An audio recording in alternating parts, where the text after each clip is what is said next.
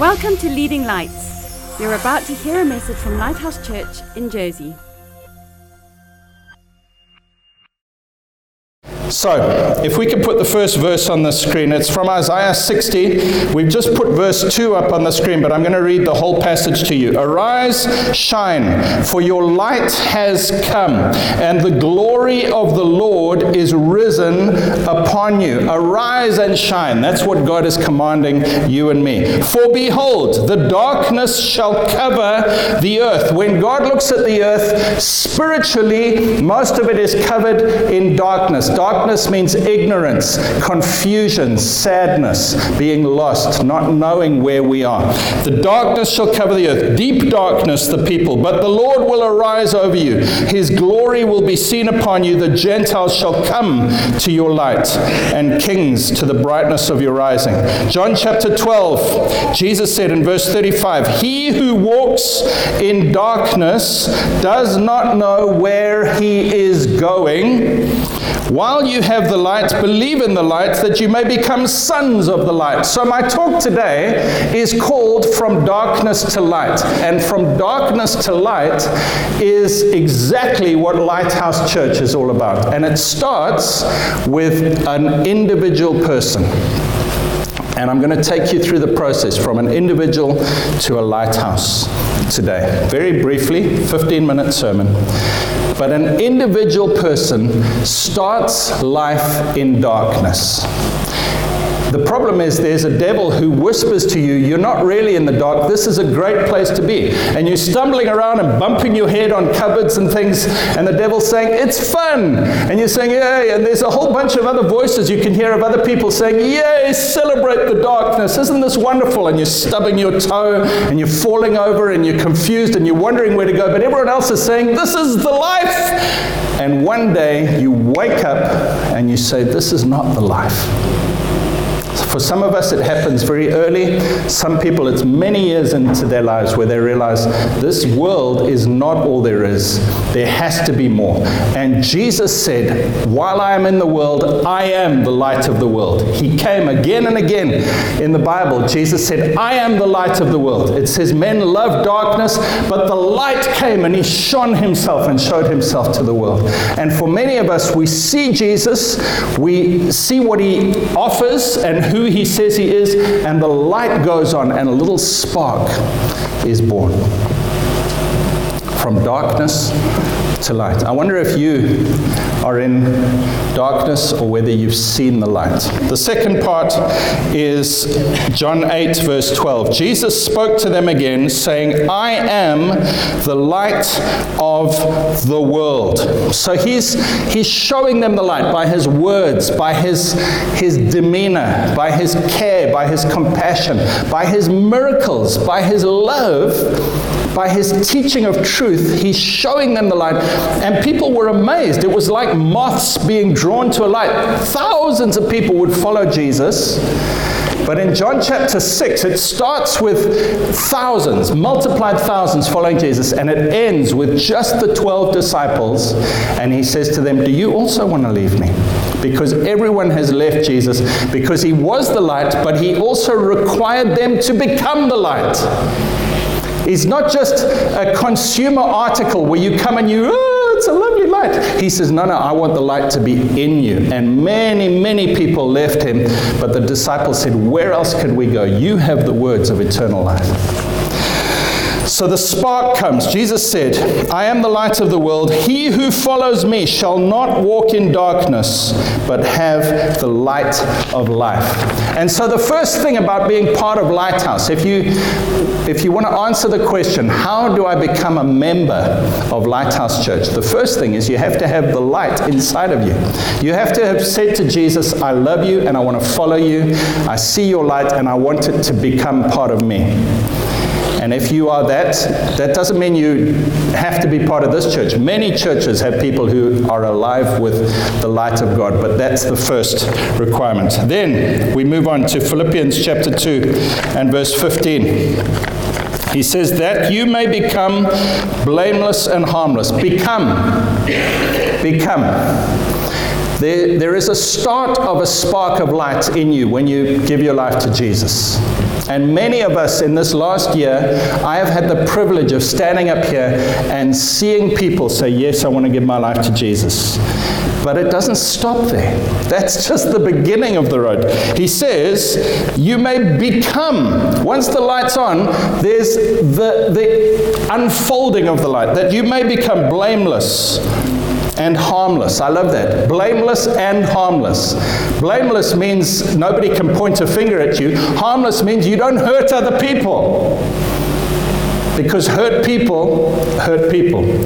And so as we're healed, we stop hurting others. Blameless and harmless, children of God, without fault, in the midst of a crooked and perverse generation. I love that. The light doesn't just stay with the other lights. We go out there to where the darkness is. And I love something that James said about a year ago. He said, there is no amount of great darkness that can overcome the smallest of lights. It doesn't matter how dark it is, the tiniest of light breaks through into the darkness. And as you and I go out there into this world, which is dark, there are confused and lost people, we shine the light. In a crooked and perverse generation, among whom you shine as lights in the world. So we get the light, we grow in the light, but now I want to show you a three-part process where I go from being alone in the light to where I join with others in a small group in the light, and then those small groups join together and we become a city of light. And Matthew chapter 5, verses 14 to 16 describe this process, but they actually describe it backwards.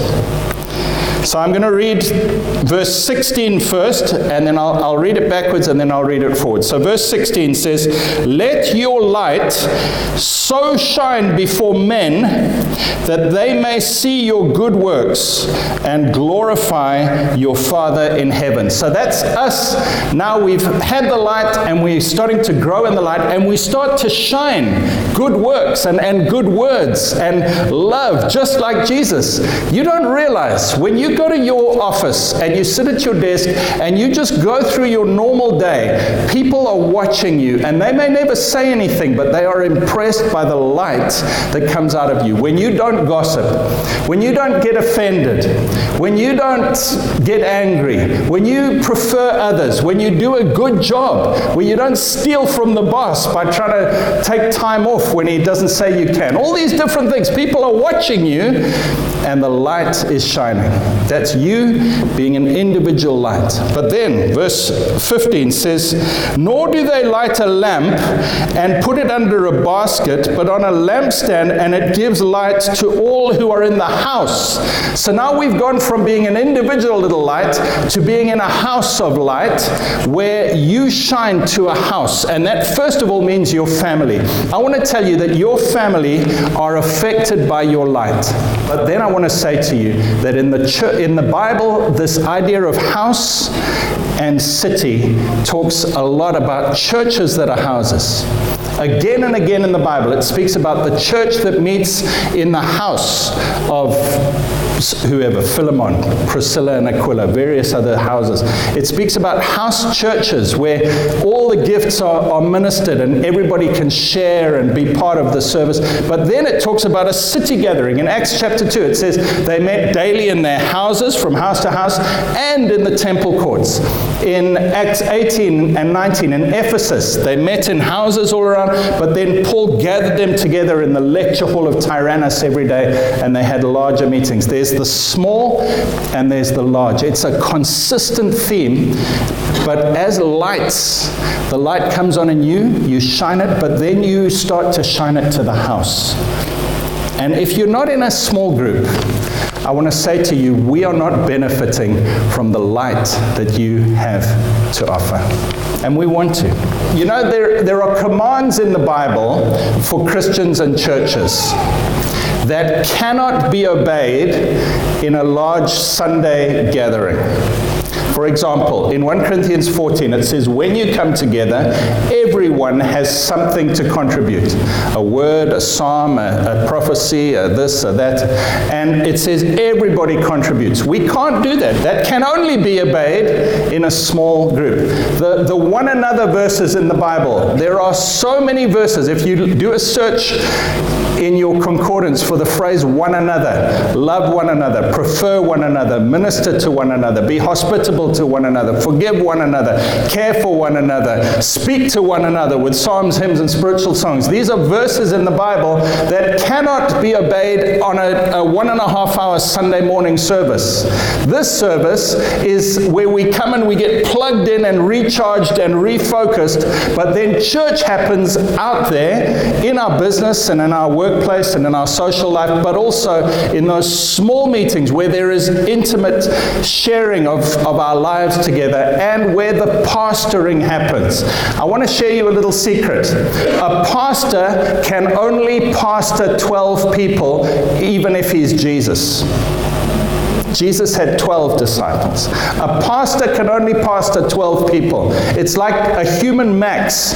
Nobody can pastor more than 12, which means if everyone's looking at the pastor or James and Greg as the pastor, it's not going to happen. A pastor cannot pastor more than 12 people, which is why if you want to be cared for the way the Bible says we should be cared for, it happens in those small groups. So, first of all me, then the house, and then verse 14 says, you are the light of the world, a city that is set on a hill, cannot be hidden.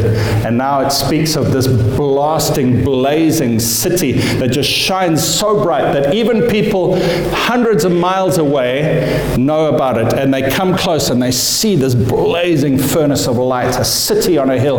All the house groups, so all the little individual lights have gathered into houses, and then the houses have gathered into a city, and it's blazing, a lighthouse.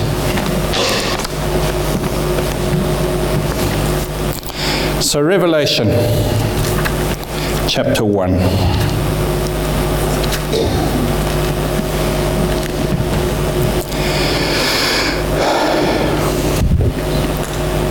I, John, verse 9, was on the island of Patmos for the word of God. I was in the Spirit on the Lord's day.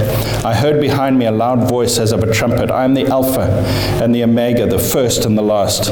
And what you see, write in a book and send it to the 7 churches which are in Asia, to Ephesus, Smyrna, Pergamos, Thyatira, Sardis, Philadelphia, and Laodicea. Notice that those are the names of cities, but he calls them churches. These are now the cities on a hill.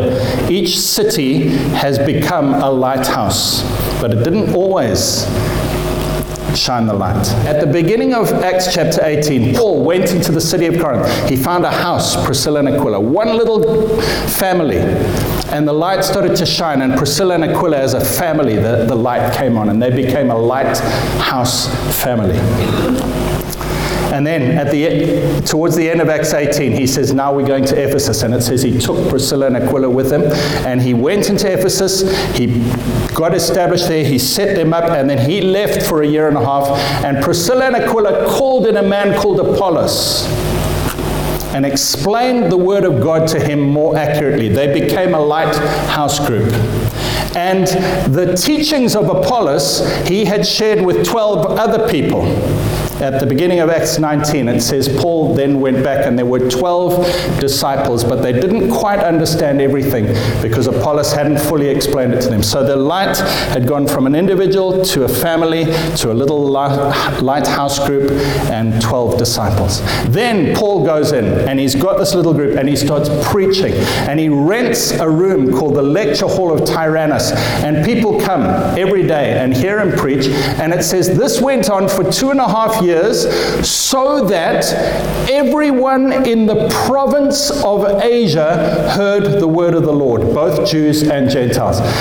Paul's light has become a city. There are just all these house groups all over the city, Priscilla and Aquila and various others, and he's gathering them together. But the light so shines that it says everyone in the whole province. And he mentions the cities in Revelation. Ephesus was the first, then Smyrna, Pergamos, Thyatira, Sardis, Philadelphia, and Laodicea. The word of God spread, and other cities started getting the light, and it started to blaze. And he goes on to describe what he saw. Then I turned to see the voice. This is now John again in heaven. Then I turned to see the voice of him who spoke with me. And having turned, I saw 7 golden lampstands. What does that speak of? Do you remember Matthew 5? Let your light so shine. They put a light on a lampstand, be a city on a hill. John sees 7 lampstands, which are the 7 city churches, lighthouses, shining out, and in the midst of the 7 lampstands, one like the Son of Man. This is Jesus. Who is the source of the light? It's Jesus. Listen to the description. Clothed with a garment down to the feet, girded about the chest with a golden band. His head and his hair were white like wool, as white as snow. His eyes like a flame of fire. His feet were like fine brass, as if refined in a furnace. His voice is the sound of many waters. He had in his right hand 7 stars. And I don't have time to talk about why the leaders of churches are stars. Daniel chapter 12, verses 2 and 3 talks about leaders being bright stars. In his hand he had 7 stars, and out of his mouth went a sharp 2-edged sword, and his countenance was like the sun shining in its strength. So let me summarize. What happened in Revelation was John saw from the spiritual perspective. He saw from God's point of view what the world looks like. It's dark, but then there's Jesus, the shining, blazing light, and all around Jesus are these lampstands, which are city churches. Ephesus was the first, and then it spread out, and there were all these other city churches that were started, and they're shining the light. And within those little lampstands, if you read Revelation 2 and 3, Jesus then has messages for the churches. And he talks to them as individuals. He asks the messenger, the star that's in his hand, to tell the church in Ephesus or Pergamos or wherever, to tell them the message of Jesus. And it's very personal. He says, I know about Antipas, who died as a martyr in your city. He knows about the individual lamps in the church. Then he says, but I'm worried about that little group who are following the teachings of Balaam or the Nicolaitans or Jezebel or the synagogue of Satan. He says, I'm worried about these little groups, which are the little houses. He says, correct that group, correct that group. But then the whole lamp together, Jesus is standing in the midst of the lampstands. And the light is shining out of Jesus, shining through the individuals, shining through the houses, shining through the city lamps, and it's shining out to the world. And I want to say that is what this church wants to be. Thanks for listening. Please visit leadinglightsnetwork.com for more resources and subscribe to our podcasts on iTunes. And please consider supporting this ministry financially by making a donation on the giving page of leadinglightsnetwork.com or lighthousejersey.com.